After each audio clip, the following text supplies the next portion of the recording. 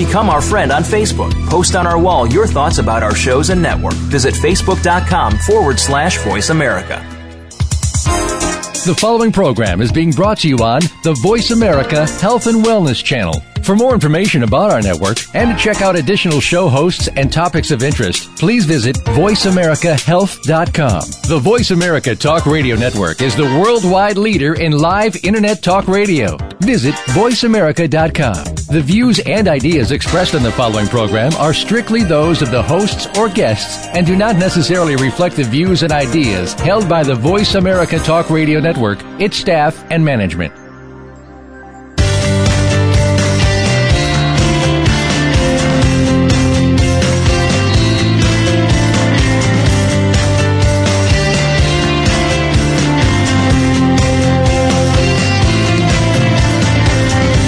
Have you ever thought about why people act the way they do? Why are some people more difficult to deal with, while others are always pleasant? Let's find out together. Welcome to Human Behavior. What a trip. Your host is Dr. Jonathan Brower. Our program combines expert guests with people just like you who have questions or comments. We'll have fun exploring human behavior. Now, here's your host, Dr. Jonathan Brower. Hello, everybody. This is Dr. Jonathan Brower. My show is called Human Behavior, What a Trip. And we're going to have a wonderful trip today with a colleague of mine who's written a wonderful book the name of the book is Loving Someone with Attention Deficit Disorder, a practical guide to understanding your partner, improving communication, and strengthening your relationship.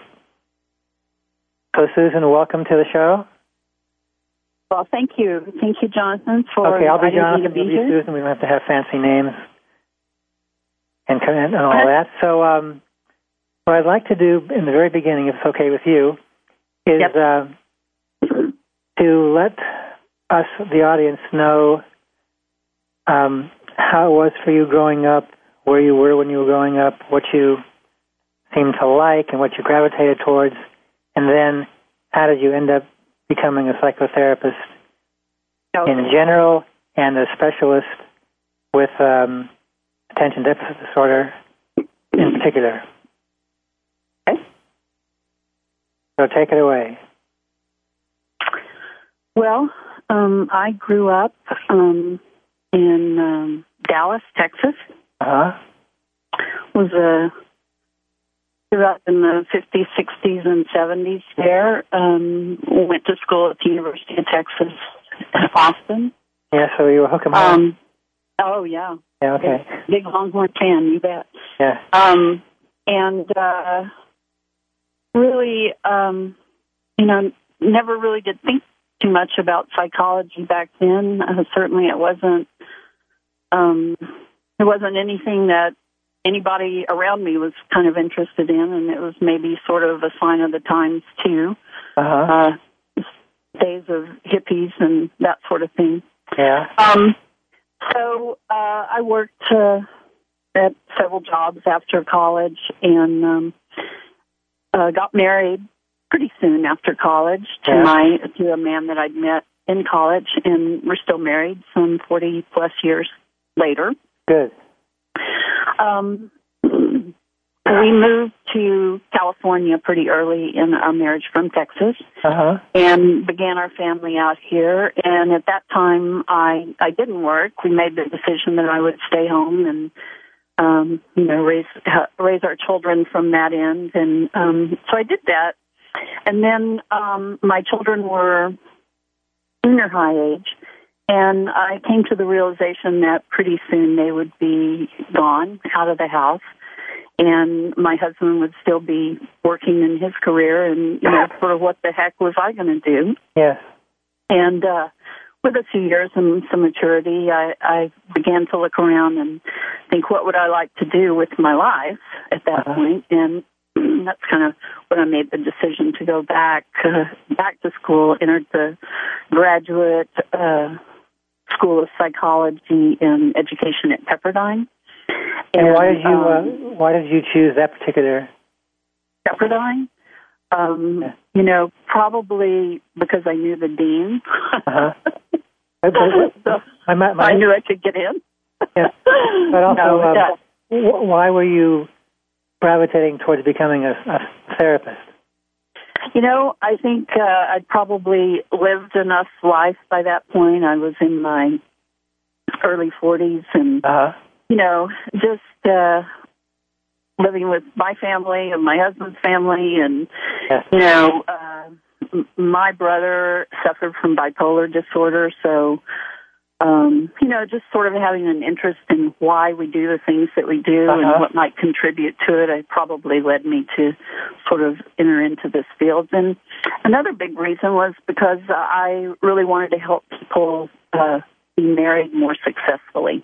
I think marriage is a good thing, and I think most of us don't really know how to be married very well. And people needed some help. So my desire was always to work with couples when I finished my education and my training. For that purpose, I think most of us have the capacity to do it better. It's just, our models probably weren't very good growing up, and there's all kinds of things in the world that can interfere with a successful relationship. And so that was really my main reason for doing it. And Pepperdine was easily accessible to me, and their program was flexible, and it just was a good fit for me. And I liked their program too. It's a lot of. They had a master's degree in psychology, but with an emphasis on marriage and family therapy. So since that's what I wanted to do, that seemed like a good program for me, and it was. I enjoyed my time there. Plus, when you were outside the building at the time, you had a nice view of the ocean and you had a nice breeze. Yeah, well, unfortunately, I went to their evening program, which was in Encino. Oh, I see. So that's pretty far away from the beach. It just was a more accessible program, offered more flexibility. Yes. I do teach now at Pepperdine, so I do teach in their graduate program on the Malibu campus. And so I do have opportunity to drive up there once a week and look at the beautiful view and appreciate that. So I'm still connected. Yeah. And so what prompted you to write the book that we're talking about, Loving Someone with Attention Deficit Disorder? Right. Well, that's a very good question, and there's a good answer, too. I had worked with, when I first started my training and my counseling practice, I worked with, for some reason, a lot of people who were in the entertainment business or wannabe entertainment business, whether actors, writers, directors, musicians, anything. And they were all very creative, but all kind of had the same complaints about the inability to sort of get things done or be as successful as they'd like to be, but they loved the creative part of their life. Now, let me backtrack a little bit. And before you backtrack, I have one question. Yeah. That never occurred to me before you just spoke a few sentences ago. I'm paraphrasing, but you were saying that there were quite a few wannabes for show business who seem to have some degree of attention deficit disorder. So my question is, how do those two fit together? In other words, I would be under the assumption that people with attention deficit disorder would be pretty much the same no matter what their occupation was.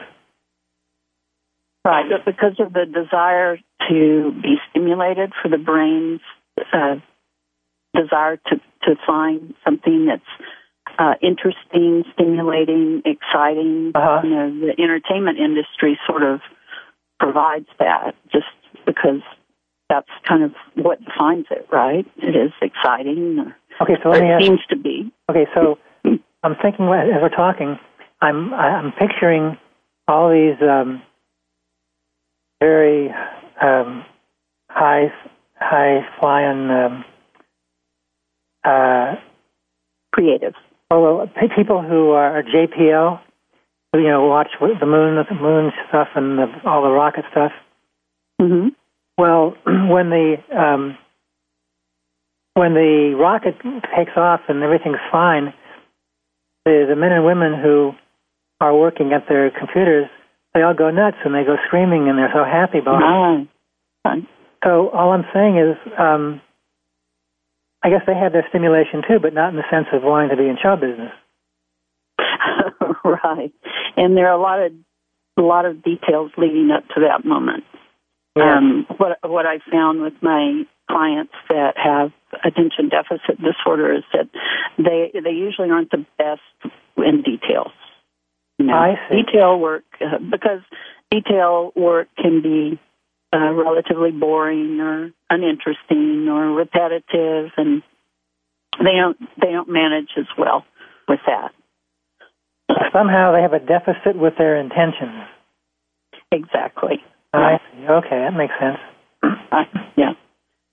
So going back, when I was in graduate school, the only time that we ever learned anything about what I'm going to call ADD, just to shorten it up, it's really attention deficit hyperactivity disorder with all the subtypes of it. But I'm going to call it shorthand ADD. Okay. We didn't, we learned about it in our class with childhood development. Uh-huh. Really wasn't mentioned or brought up in any other class as far as a diagnosis for adults. Uh-huh. And so I really didn't put all the pieces together until I'd, sort of had a lot of people that I was working with who seemed to have the same sort of complaints and perhaps the same symptomology. Uh-huh. And I don't know, Jonathan, when it happened, but at one moment I just sort of, connected the dots and went, I think these people have attention deficit disorder. Let me look into that. So I started gathering as much information as I could and going to whatever seminars. There really wasn't that much information out there at the time. What year was that? Yeah, what year were we talking about? We're talking about the late 90s, the early, around 2000, that sort of thing. It's pretty new, really. Yeah. Really, within the past, 8 to 10 years. Okay. So I just sort of set out on my own journey to learn about it.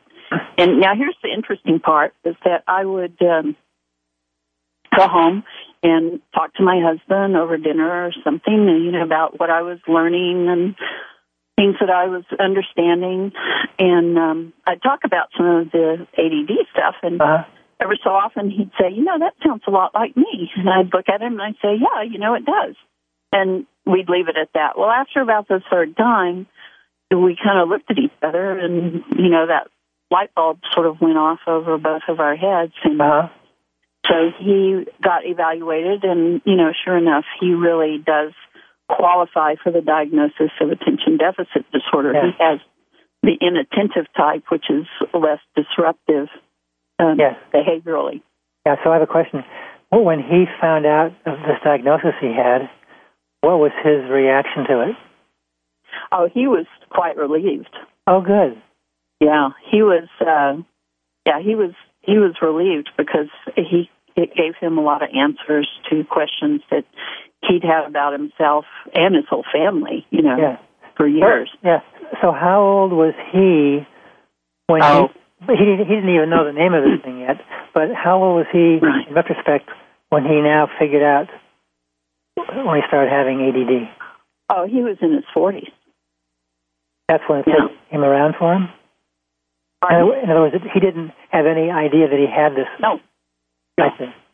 No idea, because for him, ADD was, the kid he'd known in his fifth grade class who couldn't sit still and talk too much and got in trouble all the time, and that wasn't him. Yeah. So, he came at it late in life. Well, so that's sort of what put me on the path, and as I learned more and more about ADD and began to see it more, not in every client that I worked with, but certainly in enough people to realize that there were a lot of people out there who didn't realize, even as adults. Successful, mostly entrepreneurial types, had ADD. Well, so I worked a lot with couples in that regard, and I would begin to put my information out there. I offered myself as a speaker at some of the organizations that deal with this, like ADA, which is Adults with Attention Deficit Disorder, and CHAD, Children and Adults with Attention Deficit Disorder. Yeah. One thing that I discovered was that there was a lot of information out there for the person with ADD, but there was very little for the person who lived with the person with ADD. Yeah. And they have needs and, problems on their own, just dealing with some of the symptoms of attention deficit disorder. So I started speaking on that to raise an awareness within just the general population and with my fellow therapists about the treatment needs of the non-ADD partner. And that's how I came to write the book, because one of my speaking engagements got noticed by a publisher, and then they contacted me about writing my book. So that's how it came about. Long story, but that's okay. The explanation. I have a question. Roughly speaking, what percentage of the population, I don't know if we should just limit it to North America or the whole world, however you want to do it, what percentage of human beings have some form of ADD? I don't know about global statistics, because I think, there are different so the U.S. approaches to it. In the United States, it is thought to be between 5 and 8% of the adult population, or of the population. Yeah. Oh, I would have guessed it was higher than that. So another question I have. It might be, but that's what what I seem to find, 5 to 8%. Okay, and then people who have ADD, are they likely to have some other kinds of issues also? As adults, adults or children, anyway. Yeah, as adults, it's not unusual. In fact, it's usually the norm to see a fair amount of anxiety and or depression that goes along with it. Especially in an adult who has been undiagnosed and untreated. Okay. On that note, we're going to stop for a commercial break. Okay. We'll come back in about 2 minutes or so, and we'll take up where we left off. Okay. So hang on, everybody. We shall return. You're listening to Voice America Health and Wellness. DefeatAnxietyNow.com is geared to help people suffering with anxiety and depression. Intensive, short-term, dynamic psychotherapy helps many people get to the absolute core of their problems and resolve them. Call Dr. Jonathan Brower at 818-707-4557. Interested in investing in real estate, leveraging other people's money? Call Jonathan Brower, and he can give you some more information. 805-535-5111. That's 805-535-5111. Legal Shield. Total access. Everyone deserves legal protection. With Legal Shield, everyone can access it, no matter how traumatic or trivial. Check out players.buildinglastingsuccess.com and jjbrower.com. Call Jonathan at 805-535-5111. SportsPsychologySociology.com can help you improve your ability to excel and enjoy your athletic endeavors. Call Dr. Jonathan Brower at 818-707-4557. Your life, your health, your network. Voice America Health and Wellness.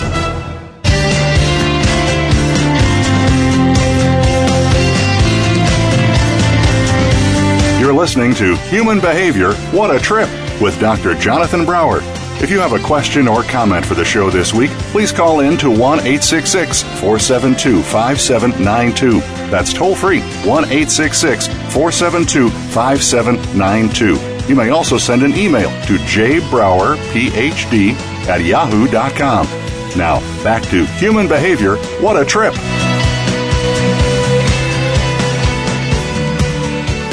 Hi, everybody. This is Jonathan Brower with my guest, Susan Tschudi. She's written a wonderful book about attention deficit disorder. She's my guest today. And Susan, we stopped for the first commercial break. You mentioned that for some adults, I'm not sure you know what percentage. If you do, tell me. But some adults, in addition to having ADD, have a different various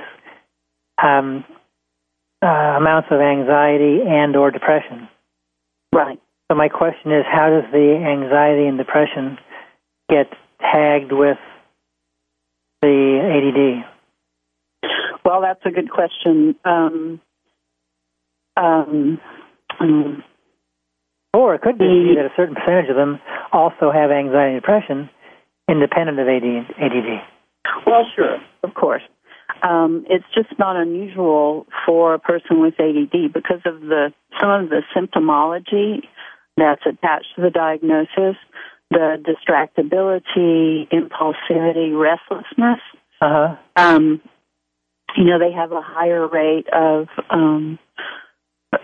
problems with jobs, staying with jobs, being successful in their jobs.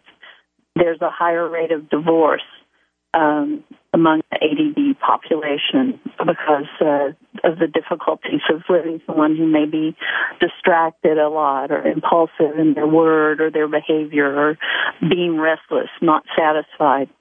And so as adults, the anxiety comes because a lot of them feel like they haven't been able to accomplish what they feel like they probably could. The diagnosis of ADD has nothing to do with intellectual capacity or, these people aren't dumb. Yeah. They're not lazy. They're not stupid. They have a neurobiological disorder that affects their thinking process sometimes and their behavior sometimes. But they tend to feel less accomplished than the population without ADD. And so they feel a little anxious about that, or a lot anxious. And the depression comes in because they feel sort of hopeless sometimes. And we know that hopelessness is the greatest factor in depression. And so if they feel like they can't keep a job or they can't get the job that they want or they can't be successful in relationship, then, they tend to feel a little depressed. Yes. So a few sentences ago, you mentioned that for a married couple, let's say, one of the two ends up wanting to leave the relationship because of the ADD. So my question is it usually the spouse that doesn't have the ADD that wants to get rid of the pain in the butt mate? Or is it just... it can go anyway? In my experience, the frustration usually lies with the non-ADD partner. Yeah, that's what I would guess. Now, the partner with ADD might leave the relationship because they become, attracted or get bored with the relationship. I mean, living day to day intimately with someone. Yes. Where you got to take out the trash and, clean the dishes can get kind of boring and routine. Yeah. But more often the one who I call the gatekeeper to the relationship is the non-ADD partner. And quite often they get frustrated to the point where they say, nothing ever changes. No matter what I say or what I do, nothing changes. He doesn't listen to me, and I'm using the he-she thing here. Yes, exactly. It can be the other way, too. He doesn't listen to what I say. He keeps doing the same thing, and I'm done. I'm finished. Yes. Unfortunately. So that's why the non-ADD partner needs to understand ADD almost better than the ADD partner so that they can do what we call externalizing the problem, Yes. So that when the husband forgets, again, to do something that he's been asked to do and should, under ordinary circumstances, remember, so the wife can say, oh, my gosh, that's his ADD acting up, rather than making it a character issue. Yes. And making him into a bad person. Yes. And what do the experts know about ADD? Is it a genetic thing, or can it come about because of certain kinds of interactions with people? It's highly heritable. Highly irritable? Heritable. In other heritable, words, yes. Yeah, passed down. Usually when a child is diagnosed with ADD by a therapist or a doctor, and they talk about the symptoms and go over sort of the checklist, that's when a parent has the realization, oh my gosh, that's me, or that was me, or, I have the same sort of struggles too. So a lot of times a parent becomes aware as an adult that they have had ADD all along when their child is diagnosed. Yes. So I don't think I'm ADD, but I'll use me as a guinea pig. So when I'm involved with something, let's say I'm writing something or whatever it might be, I can be very absorbed and not get disarranged or start thinking about other things. But if it's something that I need to do or have to do, but don't necessarily want to do it, then I start wandering. So does that qualify me as ADD or not? Well, I think you've touched on a really good issue because we're all restless sometimes. We're all distracted. We're all impulsive to some degree. Where we come to a diagnostic sort of place with ADD is if it causes impairment in the person's life. So, again, we all have this as a part of us from time to time, but if it's chronic and it causes problems in a person's personal life and their, life out in the world, then we look at a diagnosis of ADD and talk about treatment too. I see. So I have another question. I have all these questions. So, so people who are phobic about germs and stuff like that, does that ever get attached to ADD people also, or are they two just separate things that someone might have both of? Well, not necessarily. I don't usually see that, so I would probably understand that as a separate issue. I see. Now, having said that, I will also say that sometimes there's a high sensitivity to tactile things, noises. A lot of my ADD clients cut out all of the labels in their clothes because they can't stand it against their skin, or they're very, very sensitive to noises and things like that. But I tend to see that as part of the thing that all these things tend to distract them from whatever it is they're trying to do or want to do. Yes. Well, it's interesting you say that because when I'm doing my therapy work, I'm very clear, and I always bring up when someone puts up a wall, puts up a defense. The defense keeps them from getting to what they really need to get to. Yeah. And so when you were talking about whether it's the fabric of the jacket or whatever, there's all kinds of ways in which we human beings can get distracted. Most of them aren't necessarily ADD. Absolutely. Yeah. Oh, absolutely. But the ADD brain has a less capability to not go to that thing that's distracting it, to not be pulled off of, what's in front of them, whether it's having a conversation with someone or taking care of, detail paperwork or, cleaning the house or doing yard work or whatever. One of my clients one time received his diagnosis, visited his physician, and was given medication. And so I met with a couple of weeks later, and I said, "So how's it going?" And she said, "He cleaned the closet." And he looked at her, and he said, "What's the big deal about that?" She said, "No, you cleaned the downstairs closet. You took everything out and you put everything back in a neater way. You didn't take 3 trips to Home Depot. Yeah. You didn't stop and watch the ball game and leave everything out until the next day. Yeah. And you clean the closet. So that's what I mean by distractibility. You know, anything can distract anyone. Yeah. But the ADD brain has a harder time resisting the distraction.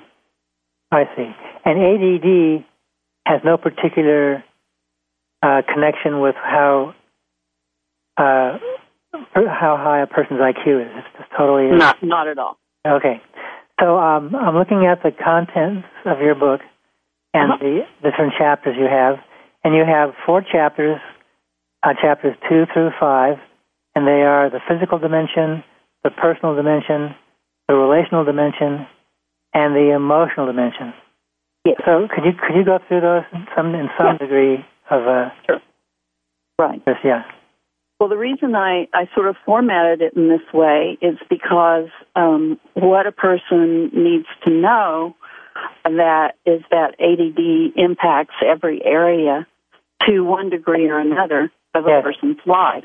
Yes. So it's not just, okay, I have trouble in school or I have trouble at work. So that's why I broke it down into these 4 life dimensions. The physical dimension, we look at most people with ADD self-medicate. They self-medicate? Yeah. What kinds of things do they use to self-medicate? Well, they will tend to gravitate towards anything that can be sort of turned into stimulation and adrenaline. Oh, okay. Because the brain, the neurotransmitter called dopamine, and that's in our brain, which is thought to be the problem area, isn't regulated correctly. I see. And adrenaline helps to sort of get it up and moving. That's very simplified. Okay. That's so then, sort of the idea. So I'm thinking of 2 different sports, bobsledding and distance running. I would assume the bobsledders would have much more adrenaline going than the distance runners. Right. The behavioral activity that is highly, stimulating, fast-moving, driving motorcycles. One client, I asked him what he liked to do for fun. Yes. And this client had ADD, and he said, well, me and my friends, we like to drive up to the top of this road that's close by here where we live. Yeah. And drive down, and it's a very, very winding mountain road, lots of hairpin turns. He said we drive up on a Saturday morning, and then we drive down the other side as fast as we can. Yeah. And so you're more likely to see self-medicating with behaviors. But more often than not, you'll see self-medicating with substances. At the very least, cigarettes, because they contain nicotine. Yeah. And nicotine sort of, stimulates the brain. Really? Caffeine. But the smokers wouldn't necessarily have a lot of adrenaline going on. Well, it helps. Yeah, because I would imagine astronauts and jet fighter guys, they're probably high adrenaline people. Could be. Yeah. Although there's a lot of detail and routine in that. Yes. We can see professions of, I could give examples about the people who, with ADD, who seem to be drawn to more highly energized professions, or a profession where it might be the same job every day, but the components of it change a lot. Yeah. So they seem to be drawn to that, and again, like the industry that we talked about. Yes. But and that's fine. They don't seem to be well suited in jobs that demand a lot of detail or routinely detailed work. So you generally don't find a lot of them who are accountants. Yeah, I was going to say accountants, yeah. Right, or anything that requires. Mm-hmm. Okay, now what about Chapter 3, the personal dimension? The personal dimension is, this feeling of am I successful enough? Am I good enough? Am I accomplished enough? What have I done personally in my life? Yeah. And a lot of adults with ADD feel like as though they've fallen short. As a matter of fact, I was just in session earlier today with an adult man who is extremely successful in his chosen field, extremely successful. And this is what we were talking about, that personal sense of feeling discontented and not enough, and it'll never be enough, and just I'm always just short of what I want to do. And, that can affect the way a person looks at life in general. I have a question. So the fellow who sees himself as discontented, is that because of factors with his parents and how they treated him, or is that something in his DNA? How does that work? Well, that's really a good question, because that's what we talked about. And I asked him the very same question. I said, well, were you ever shamed? Did your parents shame you for things? And his history says no. He says no, they were wonderful, they were loving, which creates even more of a mystery for him. So what we tried to do was discuss it in the context of perhaps this is a part of attention deficit disorder, so that he could understand that. And it's not unusual for me to experience this with many of my clients, regardless of their financial success or success in other endeavors. It always feels like it's never quite enough, Yes. So this fellow who was in your office earlier today and other people who are in your office, how do they make sense of the fact that they somehow are not contented enough in the very thing that they actually excel at? How do they make sense of it? Yeah. Well, it's troubling, and they don't make sense of it. And, I can't be exactly sure that ADD is the answer, but it provides sort of a context for understanding it. Yeah. Okay. That because of the, some of the symptoms of ADD, saying, I must have forgotten something on that, or I know I messed up, or that feeds into that dysfunction. Okay, we're going to take our second commercial break, our second and last commercial break for today, and so we'll come back in a minute or two. So hang on, everybody. Stay right where you are. Real Life Solutions. Voice America Health and Wellness.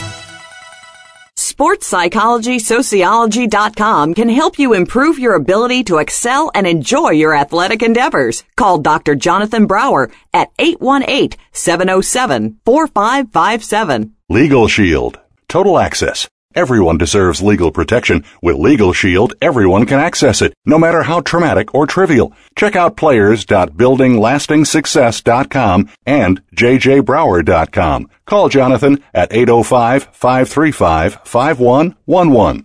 Interested in investing in real estate, leveraging other people's money? Call Jonathan Brower, and he can give you some more information. 805-535-5111. That's 805-535-5111. DefeatAnxietyNow.com is geared to help people suffering with anxiety and depression. Intensive short-term dynamic psychotherapy helps many people get to the absolute core of their problems and resolve them. Call Dr. Jonathan Brower at 818-707-4557. Your life, your health, your network. This is Voice America Health and Wellness.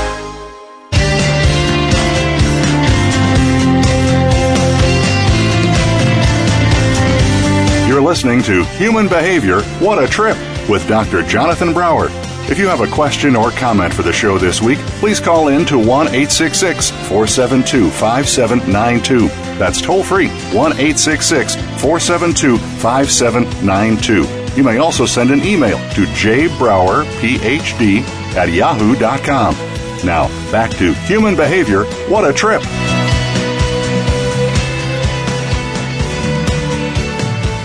Hi, everybody. This is Jonathan Brower, Human Behavior, What a Trip, and I'm with my guest, Susan Tschudi, who's written a wonderful book called Loving Someone with Attention Deficit Disorder.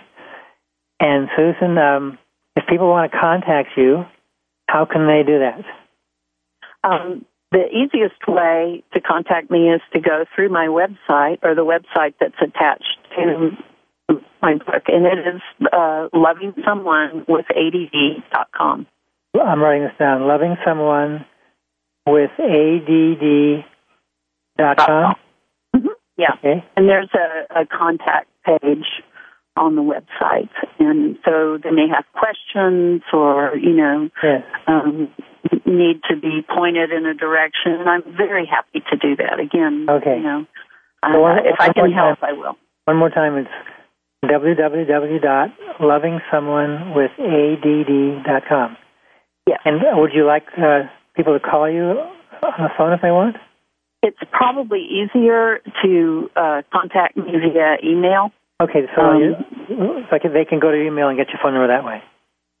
Yes. Okay, good. Okay, so back to the story here. So let's go to Chapter 4, the relational dimension. Yeah. Well, of course, if I'm distracted and have a hard time staying in a conversation, or if I'm impulsive and I blurt out things that if I thought about it a little bit longer, I might not have said because it might be a little, hurtful. If my restlessness tends to make me feel bored and I can't sit still through meals or occasions, or, in other words, if I'm not appearing to be fully present in a relationship, that it's going to cause some problems. And the things that I just mentioned are sort of inherent with ADD.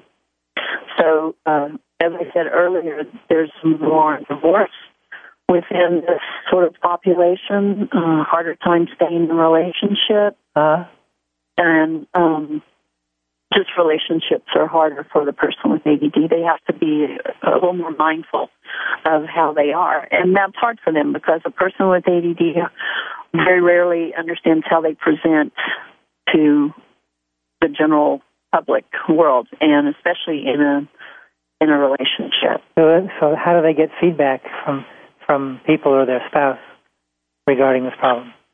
It can be tricky, and that I just want to touch on one of the biggest issues that I work with couples, and that is a very toxic communication style that I see ends up being sort of a parent-child.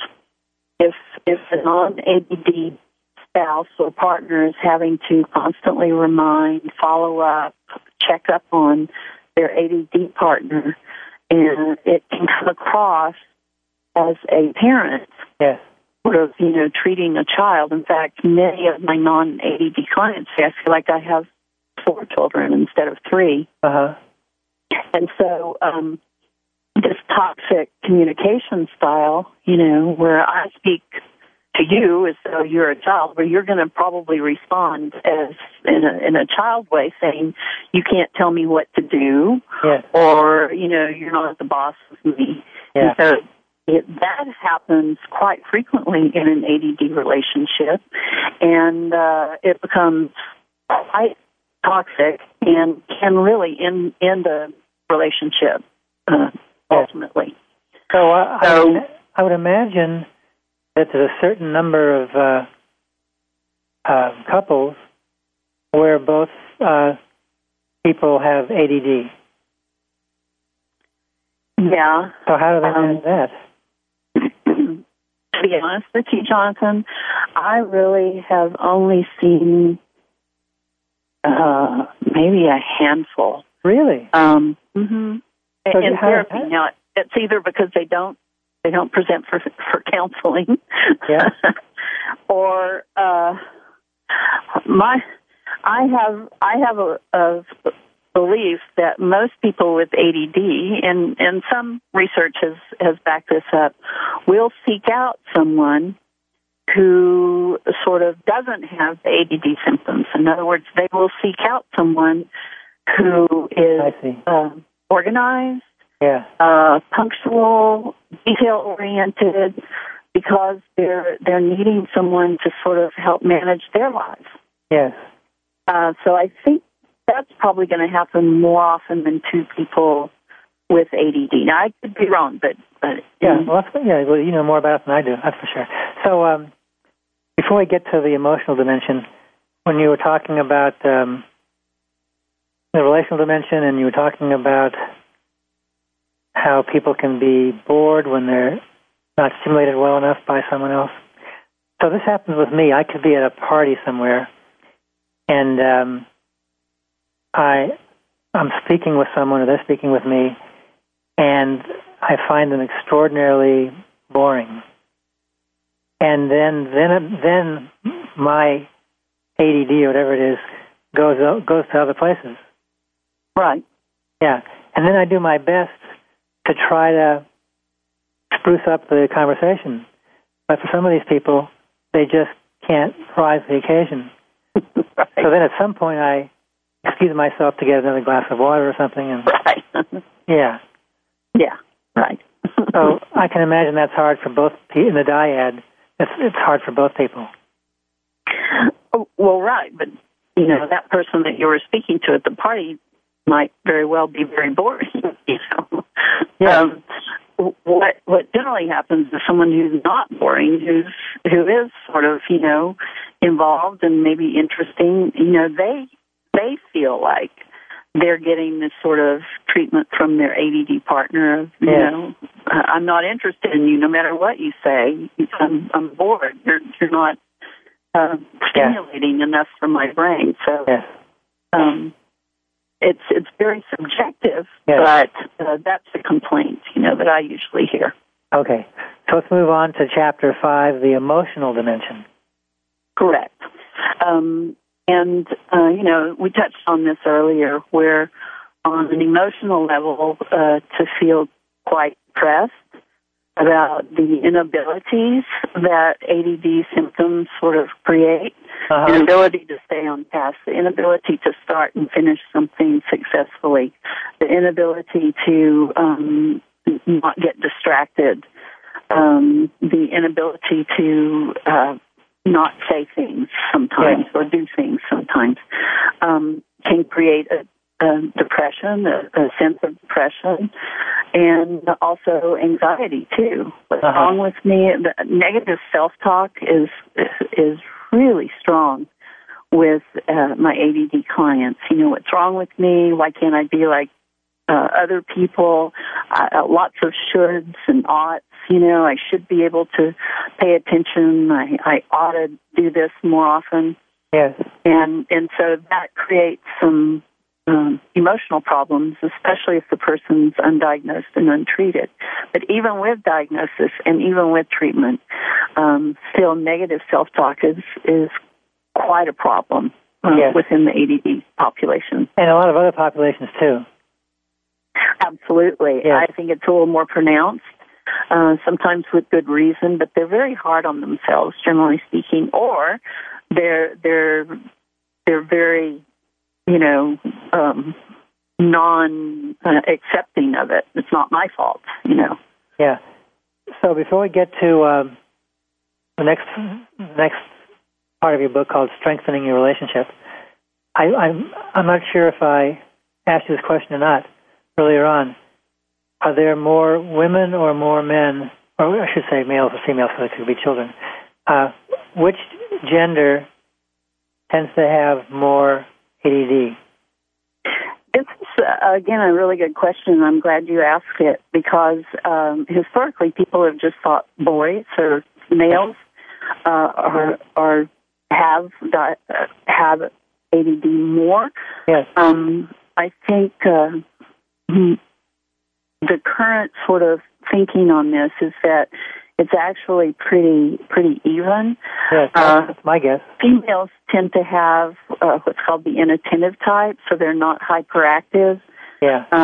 Remember, this is originally conceived of and thought of as a childhood disorder, and it was seen in schools where a child was disruptive, couldn't sit still. But the inattentive type will not create any problems, but they'll just daydream, look out the window. You know, they have an inner restlessness, but it's not exhibited on the outside. So I think it's probably evenly distributed. Yeah, but from what you said a moment ago, if I heard it correctly, for example, female children, when they're in school, they just may be very quiet and in their own little world, but they're not disrupting anybody. Right, more often. Yeah, no, the boys are more, right. more juiced up and so if acting there's out. less problems, there's less reasons to get help for it. Yes. Okay. So in the last part of your book, part 3, strengthening your relationship, and then in chapter 6, you have diffusing your anger. So how would people with ADD and or their spouses diffuse anger differently than the general population? Again, remember, my book is really focused towards the non-ADD partner. And by the time I see them, I meet them in my counseling office, the non-ADD partner is usually quite angry and resentful because of feeling, unimportant and unattended to and not respected in the relationship. So, in diffusing your anger, first of all, to acknowledge it and to understand it, understanding where the anger comes from. Is it,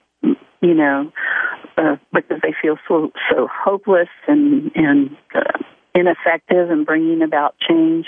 And that's where the component comes in, where I really discuss with them how to externalize the ADD behavior.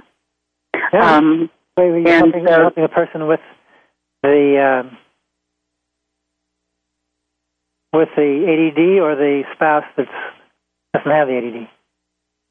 I got lost. Well, it's usually the non-ADD partner is angry. I see. And so helping them to externalize their anger. I see. As it pertains to ADD symptomology. And the ADD partner may be angry too, but I'm more concerned in what I'm writing about as to the non-ADD partner, because I believe he or she is really the gatekeeper, and if they get angry enough in their affection and care before the person dies, then they'll leave the relationship. So the way my brain's taking this in, the adult who does not have the ADD, they're angry at the person who does have it, and the person who does have the ADD is like the child who's being told they're not good enough. Yeah. Yeah. Right. And so they love their partner. They just hate behaviors. And so that's why we try to externalize those behaviors so that, it's not, again, doesn't come across as a character issue. Yeah. Okay.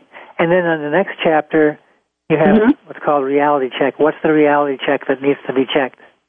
Well, this is, the reality check is just, this is ADD.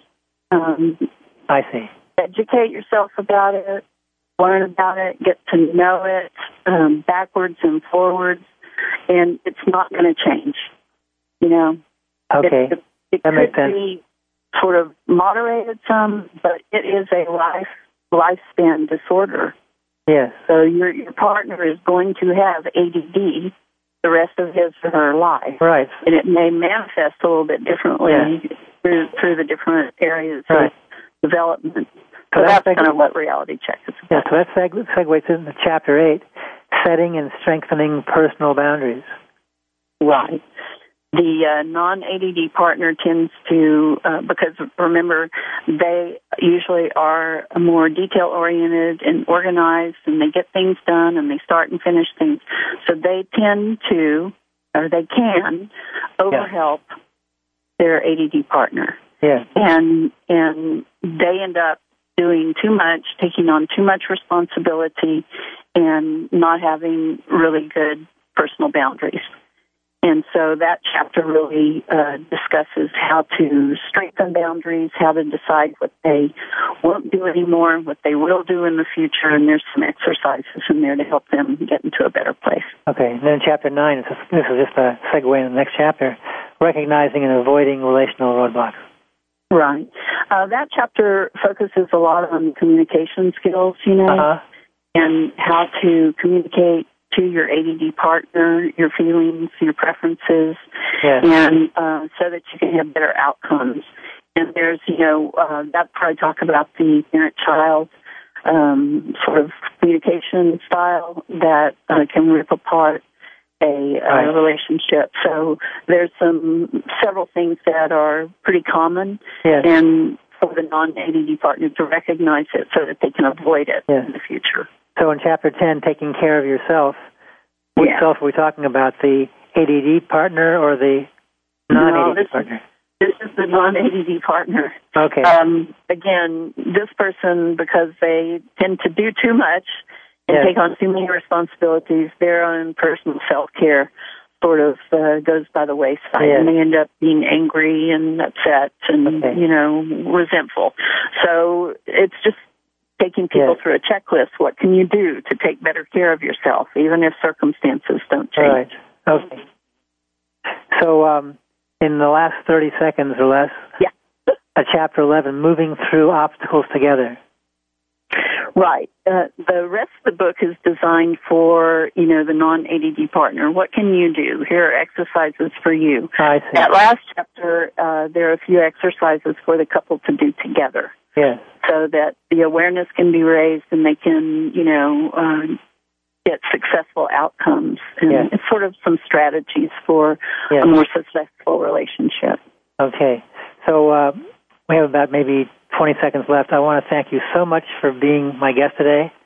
And hopefully people who can benefit from reading this book should get it.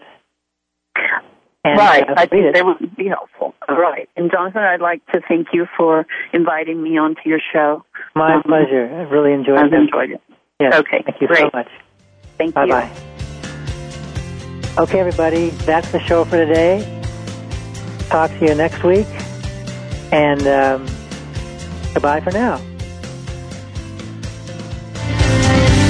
Thank you again for listening today.